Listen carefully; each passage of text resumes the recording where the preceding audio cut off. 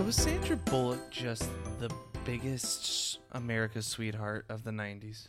I would like to think so. Far more than that Julia Roberts. I don't know. It might have been like an intense competition between the two. I find Sandra Bullock more likable in every single way. I like Julia Roberts too, but Sandra Bullock, I don't know if I've ever seen her in a role I didn't like. She's always been just... She always kind of reminds me of my mother just a little bit. I'm pretty sure that's by association, since you watched all of her rom-coms with your mother who liked them so much. It's like saying that, you know, my father reminds me of a dinosaur because I watched all the Jurassic Park movies with him. Are you calling your father old? No. Are you sure about that? I'm sure I didn't intend that comparison when I started out with this analogy. But here we are. Don't do that to me. Oh, no, you're right. It'd be my mother, because all the dinosaurs are female. Life finds a way. And you have to leave that in. I don't think I can do that. I think my editing sensibilities won't allow me to leave that in. It's for the Goldblum. Goldblum isn't in this movie. He can't invade everything just by sheer power of will. It is the Goldblum. I know everyone's got a real big heart-on for Jeff Goldblum right now. Give us 5 years. He'll metamorphosize back into his chrysalis for future generations. We'll have to find some other old heartthrob to cuddle up with. Why are you hating on the Goldblum? I'm not hating on the Goldblum. I just think there's something mildly concerning about women carrying bags with his shirtless torso on them. You know, no one does that with Dr. Grant, who arguably knows more. Because Dr. Grant was the actual dinosaur expert. Dr. Ian Malcolm was the chaos expert, chaos theory. And he was also the only one who got to be shirtless in that movie, so... Bow, chicka, bow, bow. You can't convince me that music is not in the movie. I hear it every time.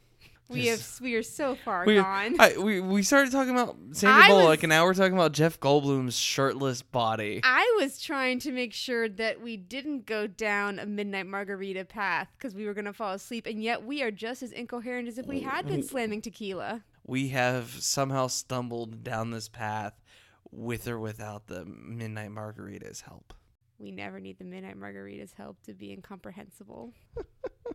And yet, here we are. Oh my gosh, if you say "yet here we are" one more time, we'll never be able to start the podcast, Aaron. Every time I give you an opening, you say, "and yet here we are." Don't you think you can't do it now? Oh, sweet Bippy, we're never going to get out of here. We're just going to be stuck in the intro forever. She's Elizabeth. He's Aaron. And we're married to the idea. Where tonight's show is brought to you by Audible. You have to do it in a low radio voice if it's tonight's show. Well, hey there, ladies. Tonight's show is brought to you by... And gentlemen. And gentlemen. We don't discriminate here. Tonight's show is brought to you by Audible. Audible is offering our listeners a free audiobook with a 30-day trial membership. Why do I have a southern accent? I don't know, but you sound like Foghorn Leghorn trying to host a radio show. I wouldn't say Foghorn Leghorn. I would. Just go to audibletrial.com/married-to-the-idea and browse the unmatched selection of audio programs. Download a title free and start listening. It's that easy. Go to audibletrial.com/married-to-the-idea. Why don't you do your plug? Hi there, you sexy, shirtless Ian Malcolms. You can follow us on Facebook at Married to the Idea. Stop interrupting me with your water jug. Was not on purpose. Is that a mint julep over there you clinking around? Well, I do have the vapors. You can send Twitter to hell and email us at marriedtotheideareviews@gmail.com. We appreciate your comments and reviews on SoundCloud and iTunes. And if you would like a very special sticker, since it is the very special month of Halloween, while you have your web browser open to audibletrial.com, open up another one, marriedtotheidea.weebly.com/just4you to pick up your free sticker. But now, let's gather our covens close, Let's slash our hands and make some blood bonds. Let's talk about some practical magic. Man, I remember watching this movie with my mother when I was a kid and not understanding half of it because I think I was a little too young. But the movie didn't not entertain me as a kid. I enjoyed some of the visuals and some of the jokes that I got, that, were okay for a kid. But, I definitely understood more as an adult. A lot more. Even then, I still had to explain to you one of the jokes. Because I don't think I heard it. Some of the sound editing on this movie was a little 90s-ish. If you say so, it didn't really feel all too nostalgic to me, honestly. I think it's because time is a loop, but more so that there are lots of fashion choices and design choices that look really modern for today because they looked weird back then. Like the design of Sandra Bullock's business, the apothecary. It looks like something straight out of New York with all the clean white lines and the glass bottles on shelves. It's very chic, very hip. Damn, you hit the nail on the head. Yeah, that is 100% something. Like, I feel like we walked into Savannah at one point and saw that kind of place at one point. The person who designed the interior of the aunt's house went on to become an interior designer for Hollywood Homes. That's what she does now, just doing set design for this movie. People are like, I love what you did in this movie. Can you come do that to my house too? So all of the plants everywhere, lots of light and windows, open concept, the wood, the natural grain, all of this crazy stuff. Again, maybe wasn't as popular and was weird or witchy 30 years ago, but now it's oddly prescient. Which is chic now. Which is chic. It's nothing like the book. So I don't think that this is one of those cases where we can say one is better than the other. If you've ever read anything by Alice Hoffman, who wrote the novel that this movie is based on, you know that she writes very differently than a movie could ever be. It's very Virginia Woolfish, where things like the present tense and lots of character development with very little plot happens frequently. And I think that has to do with it being literature, and I use that in quotes, as opposed to genre fiction. It wouldn't be fair to say that these two products are anything like the other, but I will say that they did a good job at adapting the source material into a movie that audiences would enjoy. I mean, let's be honest, there's not much of a plot. There is a plot, but it's kind of like little things kind of happen and these characters deal with it. I'm very glad for that because I think that's how it adapts the book well. It's really about the relationship of these two sisters. That's really the big main focus. And then the other family members of this powerful Owens family. I would absolutely agree. The general plot, if you haven't seen Practical Magic, two sisters are sent to live with their aunt after their parents died, and their aunts are witches. And they tell the girls matter-of-factly that all the Owens women are cursed and witches. And that kind of is where everything kind of deviates from the book. But in the movie, one sister, played by Nicole Kidman, wants to escape this life and just go and fall in love as many times as he can all over. And the other sister, played by Sandra Bullock, is more hesitant and shy and afraid of losing something that she could care about. The plot, so far as to say, is when Nicole Kidman gets in trouble with a guy that she likes, they have to go out and deal with it, and it leads to murder and raising the dead and detectives from Arizona and covens of PTA moms and ring-swallowing toads and all sorts of magical shenanigans. I would say, let's worry about spoilers, but this movie is 20 years old. Again, it's not really a spoiler movie. We think it's just, if it's a character study, you can't really spoil a character study. There There's are no twist. some little plot points, but it's not like, huge things. There's no twist. Yeah, there's not a twist. A little small twist, but nothing major by any means. But no, it's actually the 20th anniversary of this movie. Yeah, I've been reading some fun articles with the director about it, with it being 20 years from now. Having just seen Venom, I think we're kind of tired with the whole Rotten Tomatoes aggregate scoring, because while Rotten Tomatoes is like, oh, Venom sucks, 30%, IMDb, which is all people who see it, say, no, 7 out of 10. That was good. That was fine. Same thing with Practical Magic. It's even lower, about 20% on Rotten Tomatoes.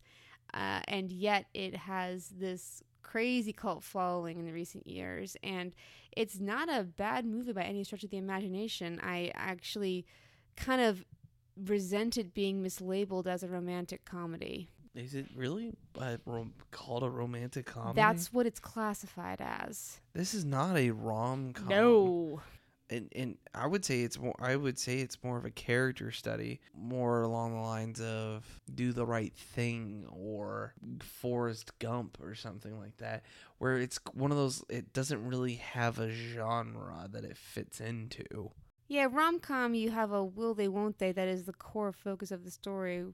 That isn't the core focus of this story at all. It's definitely how these women deal with love in their lives, but it's not a silly, wacky, oh, she's clumsy and falls over everything, oh, he likes her no matter what she does sort of thing. It's not really about that at all. I mean, there's a little bit of a will they, won't they, but it's not. That's not the entire movie. And it's not what the entire movie is based on either. The relationship between the sisters, kind of like how Frozen is about the two sisters, this movie is about the two sisters. That's an interesting comparison. I wouldn't have gone that way. But it's kind of interesting to see it that way. One sister is kind of shy and introverted, but very powerful. The other one is very bright and bubbly and has weird taste in men. Yeah, no, I see what you're saying. Yep. It's a good comparison. Apt. I think it's really about the atmosphere. I'm glad we got to do this one for Halloween because they really lean into the curve of it. It's so sweet to see the aunts just walking around in town and everyone just giving them evil eyes and crossing their hands over their hearts like, oh, it's those evil witches, back off. And when an outsider comes in, just not knowing what to make of any of this small town who believe that witches are real. I almost want to see, or I want to read the book or see the movie from his perspective. Like, I've seen those almost like Castle episodes or those detective novels where they like, Detective James Hill is been on the force for 20 years and he's never had a case like this one. And he goes into a small town where they believe in witchcraft. Ooh. And it's like, I mean, my parents have listened to so many audiobooks. Thanks, Audible. Hashtag sponsored, I think, with a question mark. So, like, I've heard something like the lower end audiobooks where they like it's a simple setup. It's a murder mystery and it's a detective who's trying to figure stuff out. So I almost want to see this from his perspective. I'm not saying it would have been better from his perspective by any means because it was still really good. I'm just saying it's like it would have been interesting to see from his perspective too.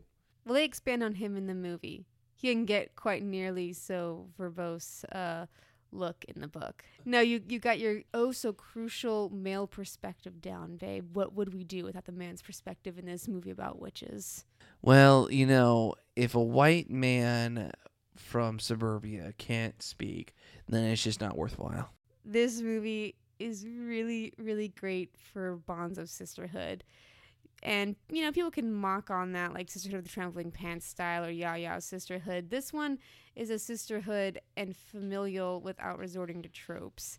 I think the best scene that exemplifies that is when Nicole Kidman is literally possessed and Sandra Bullock uses her power as being at the top of the phone tree to get all of these PTA moms to come and help form a coven to get the spirit out of her. And on the phone tree, you see them all saying, she finally came out as a witch. Good for her. That's so uplifting.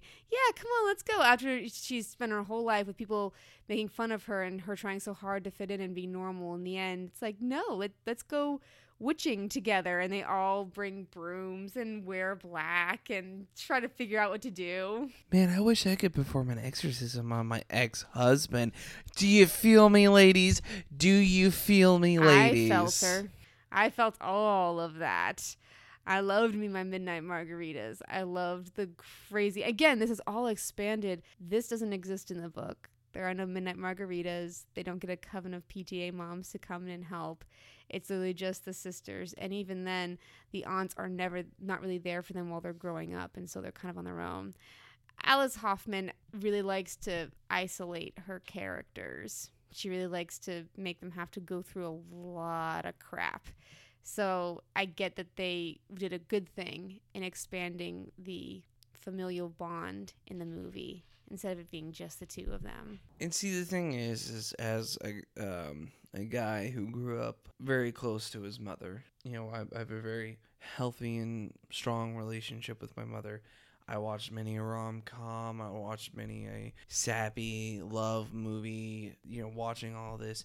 When I watch these kind of movies, I don't instantly think, oh God, touchy-feely stuff. But I can see those tropes. Like, they're going to eat ice cream and talk about how bad at sex men are. Or they're going to drink margaritas and talk about how bad at sex men are. Or... I'm sensing a theme here, Aaron. Yeah. Or, Could it be that men have really frail egos and can't stand the thought of women talking about them? Or that men don't know how to write for women. Now, that's a very interesting point. This movie was directed by a dude. Yeah, I don't really see that they did as bad of a job with this one. But this, I feel, it kind of kicked off that, we're sisters and we're strong kind of movie trope. When it's a trope, it had to start somewhere. So like the Sisterhood of the Traveling Pants, Ya Sisterhood, all those movies, they had to start somewhere. I think this movie may have started it, but I don't think they did it on purpose. A lot of times those things, they don't do it on purpose. No, Hollywood sees a trend and latches. Exactly. Sisterhood of the Traveling Pants didn't come out until 2004, I think. So that was a whiles down the road. I mean, this was 98, so...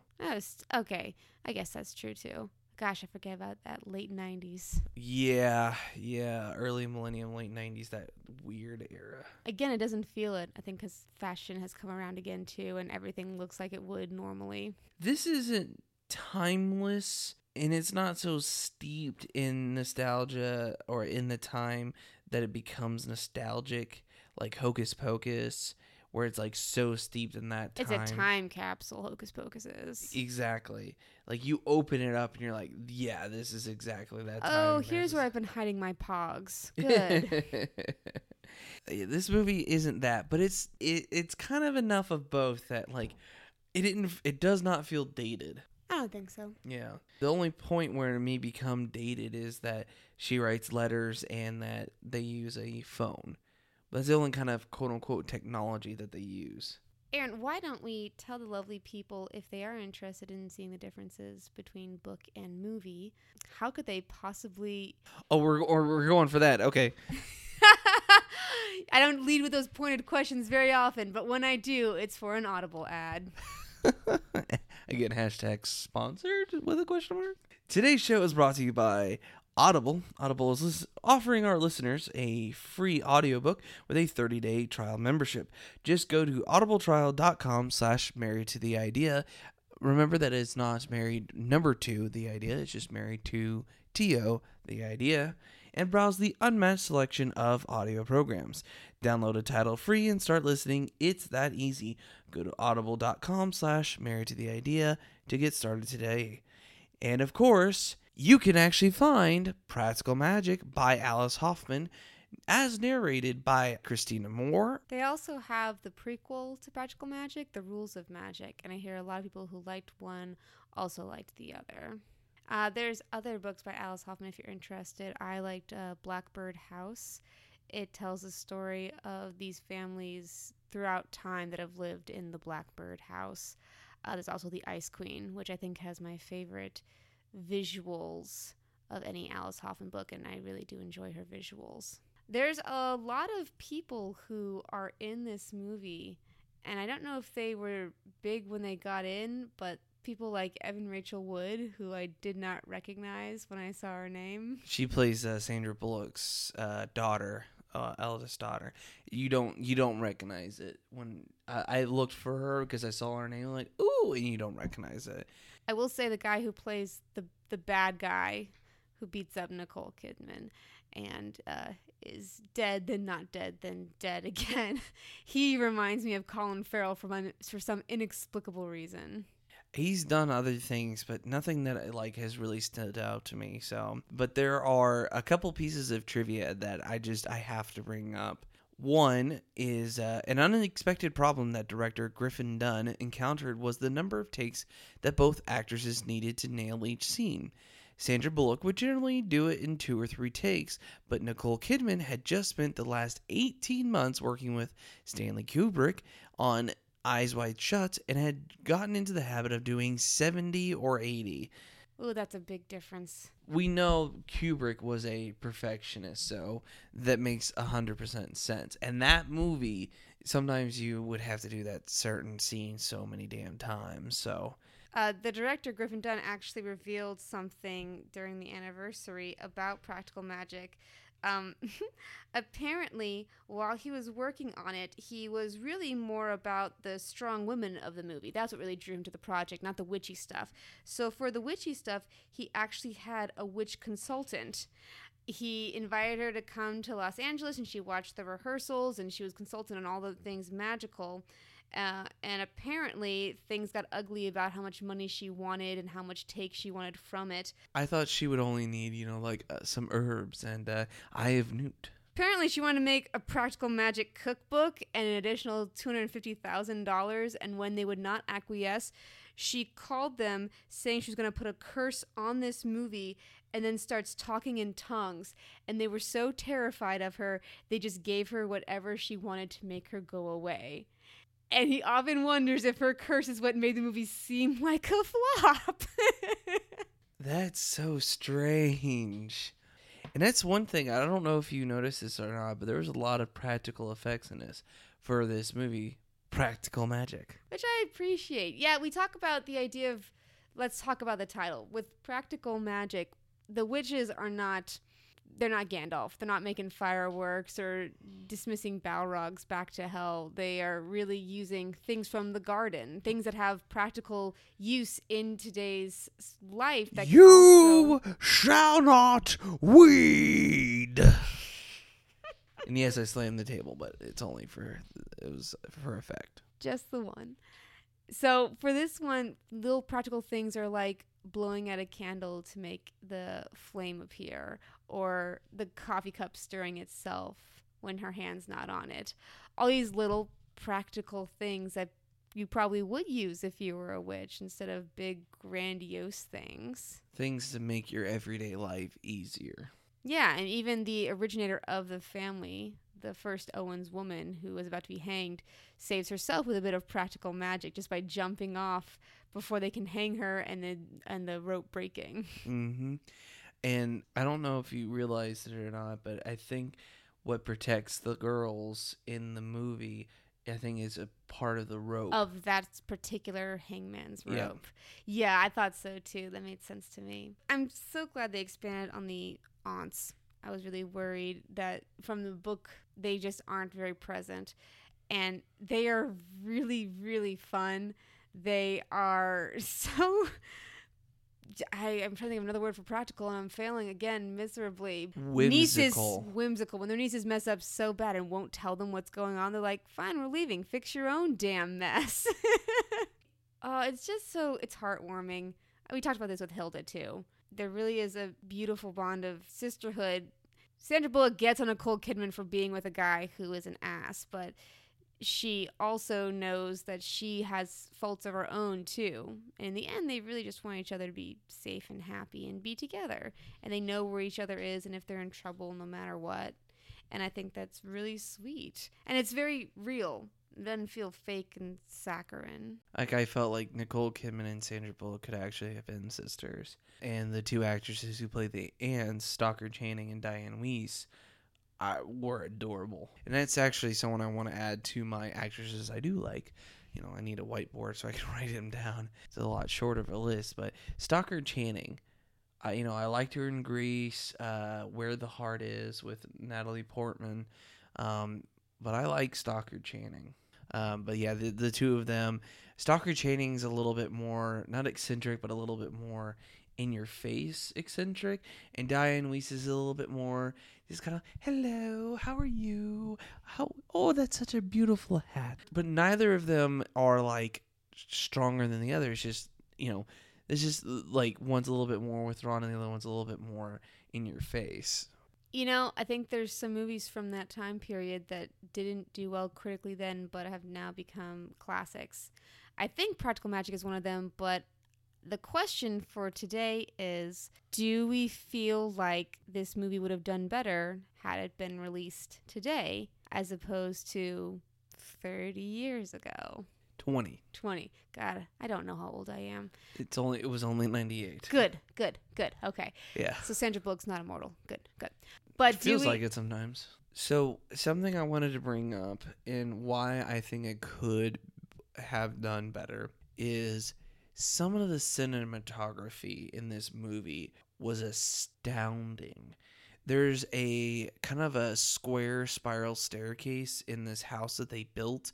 That they built this house for this movie. It was not pre-existing. They actually built it for this movie, but they built this like kind of square spiral staircase.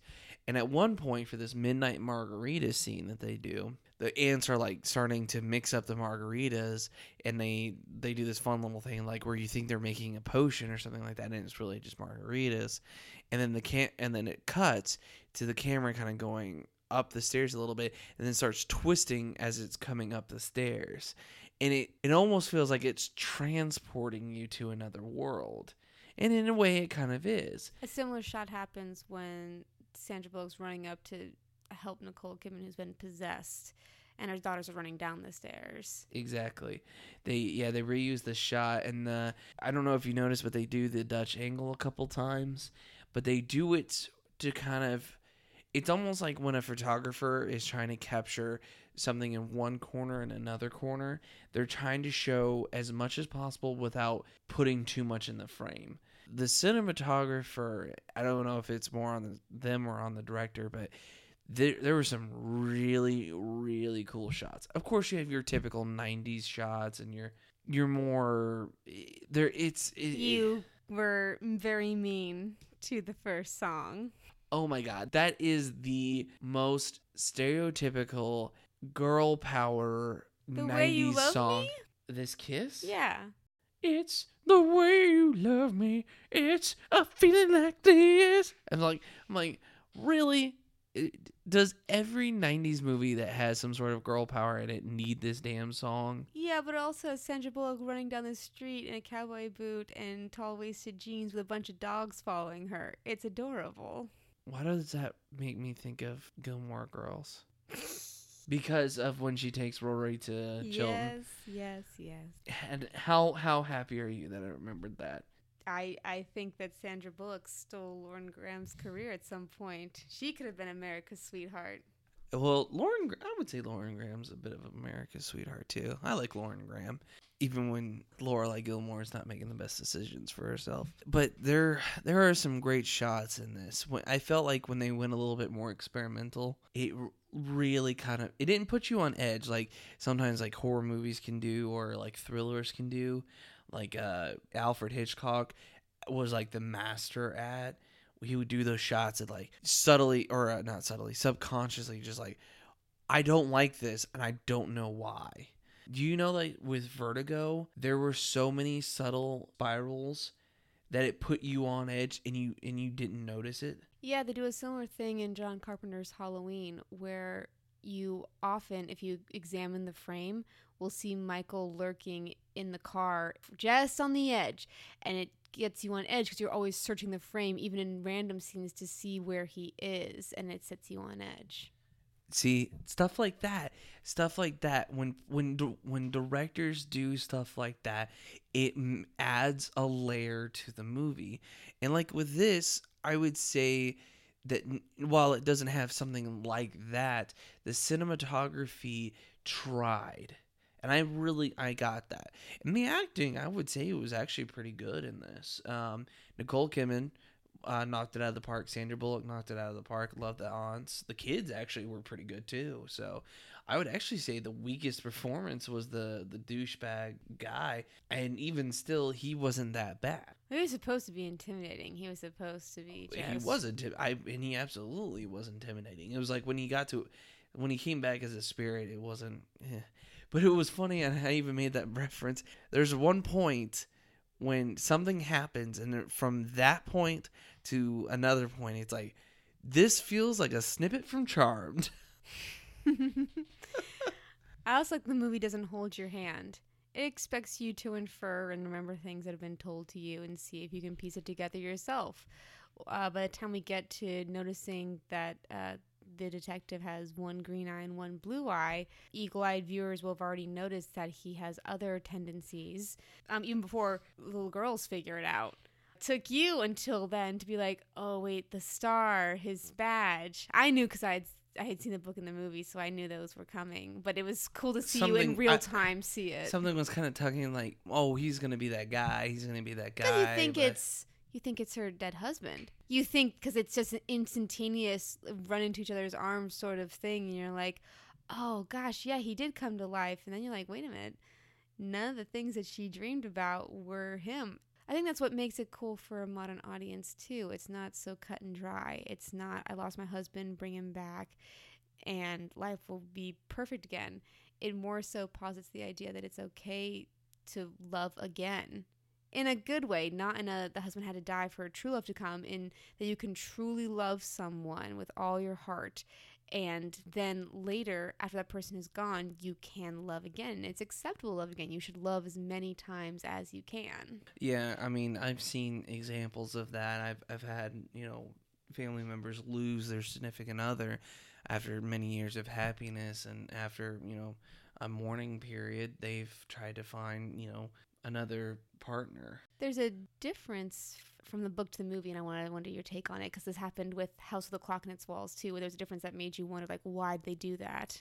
Before you do that, let's answer the question, then we'll do that. It's part of that. Oh, okay. So let me say this then. I think if they had made this movie earlier or later, I think it would have been more successful. I honestly, I liked the movie. I thought directing was good. I thought acting was good. There were some 90s things that they kind of shoehorned in. Not even like the sisterhood, like that's just fun. Like, especially the stuff at the end. Like, that's just kind of fun, and it adds a layer to it. But there's some lingering shots that are very 90s that if they were able to have done better, I think it would have been a stronger movie overall. But this is a solid B+ movie at the minimum. Maybe cutting that out would be an A- in a movie type thing. So, all right. So tell me the difference. In the book, the mother and father of the sisters die together. The explanation is they're like so deliriously happy that they don't notice that the bungalow where they're spending their second honeymoon has caught fire. That they were so in love they didn't notice their house was burning down around them.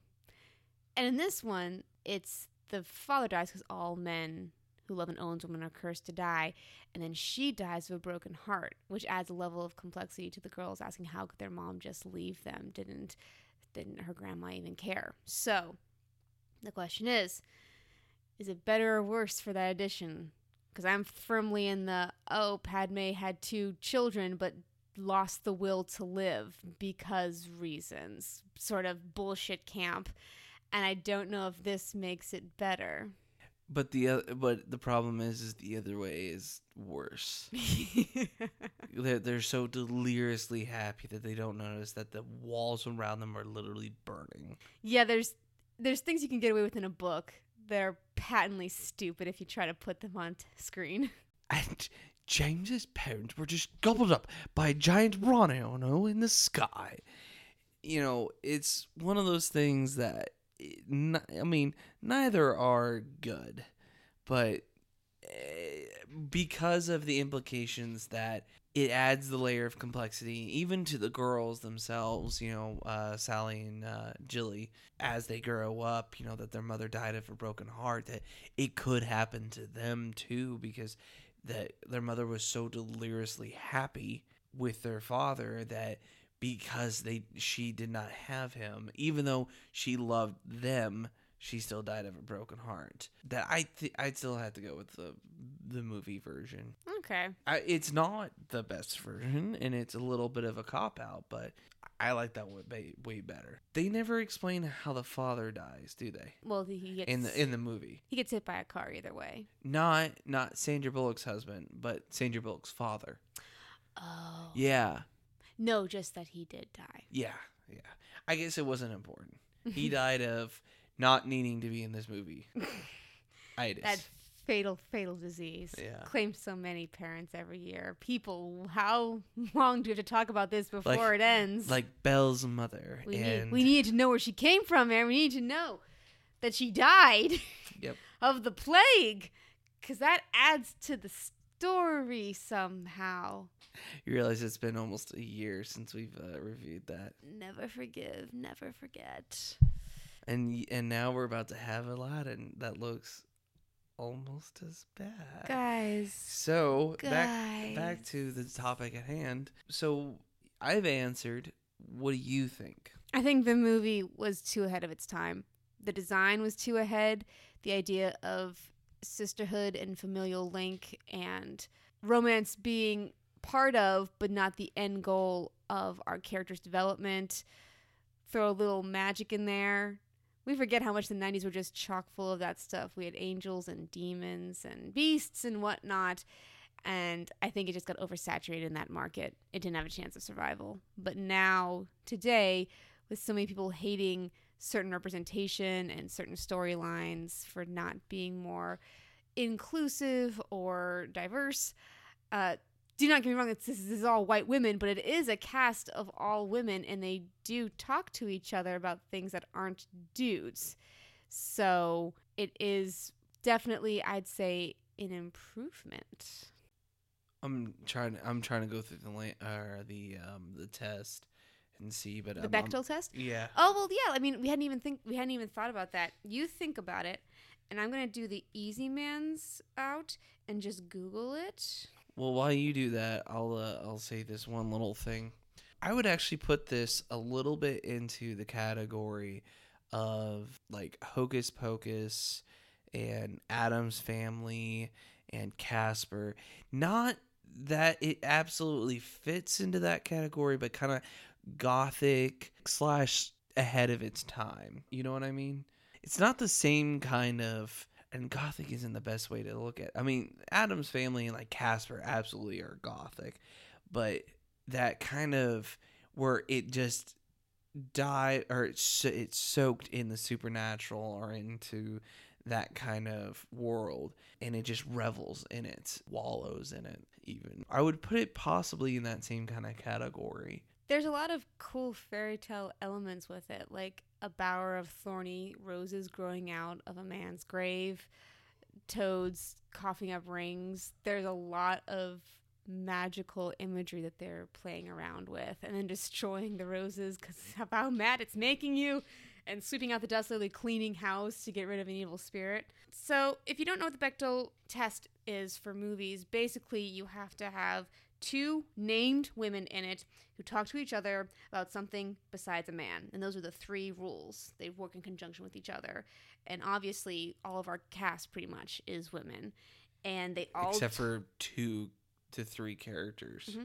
And they all talk to each other all the time and about something besides a man. They talk a lot about witchcraft, about foods, and about how Sally has to get out and start taking care of her children again and to not abandon them, and how magic will not be in this house or magic will be in this house and has positive negative effects. I will say the movie is centered around a curse that dooms the men that love these women. So naturally they will talk about men and their relationship to them, but it's not how hot do you think Johnny is? I know, but he would never go for me. It's not that kind of bull. It's actually more about the love of men than it is about the men themselves. It's not like just like, oh my God, he's so hot, I want him to fall in love with me. It's, I want to be happy and in love. And in fact, this movie has one of the most apt ways to describe love that I've ever heard. Yeah, well, I didn't know if you remembered it. I think I remember most of it, but if you remember it, I'm gonna go ahead and let you do it so I won't mess it up. Jillian likens it to putting your arms out and spinning around really, really fast. And it makes you feel dizzy and makes your heart beat and you feel alive, and it's amazing. But if you don't find something solid to fix your gaze on, you'll get dizzy, you'll lose your balance, and you will fall. And there's something very, I think you're right, there's something apt about it.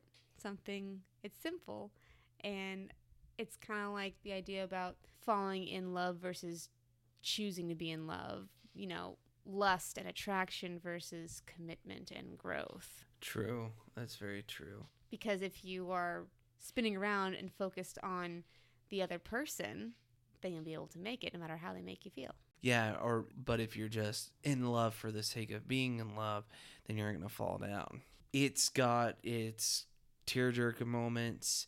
It's got its hard moments, tough moments. I know there's a couple times I kind of had to like steel myself, if you will. But I think overall, it's a heartwarming movie. You have to go through the roller coaster to enjoy the end of it. Mm-hmm. I think so. I think this movie would have done really well today. I think that's why so many people enjoy watching it. The director says he always gets comments from moms and daughters and sisters who've seen the movie, and it's like they're part of their Halloween ritual. So I would recommend getting a group of girls together and watching it on Halloween. You could watch it at any point of the year, but if you are a female and you want to do something with your girlfriends, like while you're painting pumpkins or while you're getting your costume together or something like that, this would be a good one to throw on. If it's not Hocus Pocus, so. And we will not be reviewing Hocus Pocus next week. Stop asking. It's not going to happen. Next week will be our final episode of Halloween 2018, and we are going out with a bang. A very big bang. Followed by a thud of the body hitting the floor, and then the sound of me dragging the body to bury beneath the floorboards. Guys, if you don't hear from me again, you know where I'm at. Look in the crawl space. The beating of his hideous uhs everywhere in my editing bay. They're in my head. That is the sound of my nightmares. It's also the sound of The Grudge, too. I do like a good horror monster sound design. I have not seen the Babadook, but I do love Babadook. Like, that's great. It's great. It puts me on edge. I have no idea what that movie's about. I love it. Yeah, I remember when I watched the first Grudge. I mean, I didn't watch the second one, but when I watched The Grudge with my friends, and we were all like, kind of just like, ooh, had that chaotic energy in our bodies afterwards, and I think I ended up crashing at my friend's house, and just like, and then one of our friends went to the bathroom, and all three of us just the bathroom was like right next to where his room was, so we all just leaned out. We all just went to and she just screamed from the bathroom, "Stop that! I seriously have to pee, and I can't get my pants off yet." I would have already been peeing. Girl had the opposite problem. Yeah, we are going out with a bang next week. I am both looking forward to it and not looking forward to it. But you know what? You know what they can look forward to? A free trial membership to audible.com. I was going to say stickers. stickers. While you pull that up, if you want a free sticker, go to marriedtotheidea.weebly.com/just for you. You can see some pictures of the stickers and you can pick out which one you want. Message us and we'll send you a real beaut.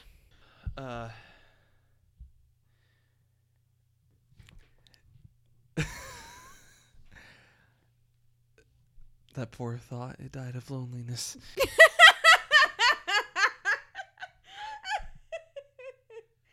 That was so long.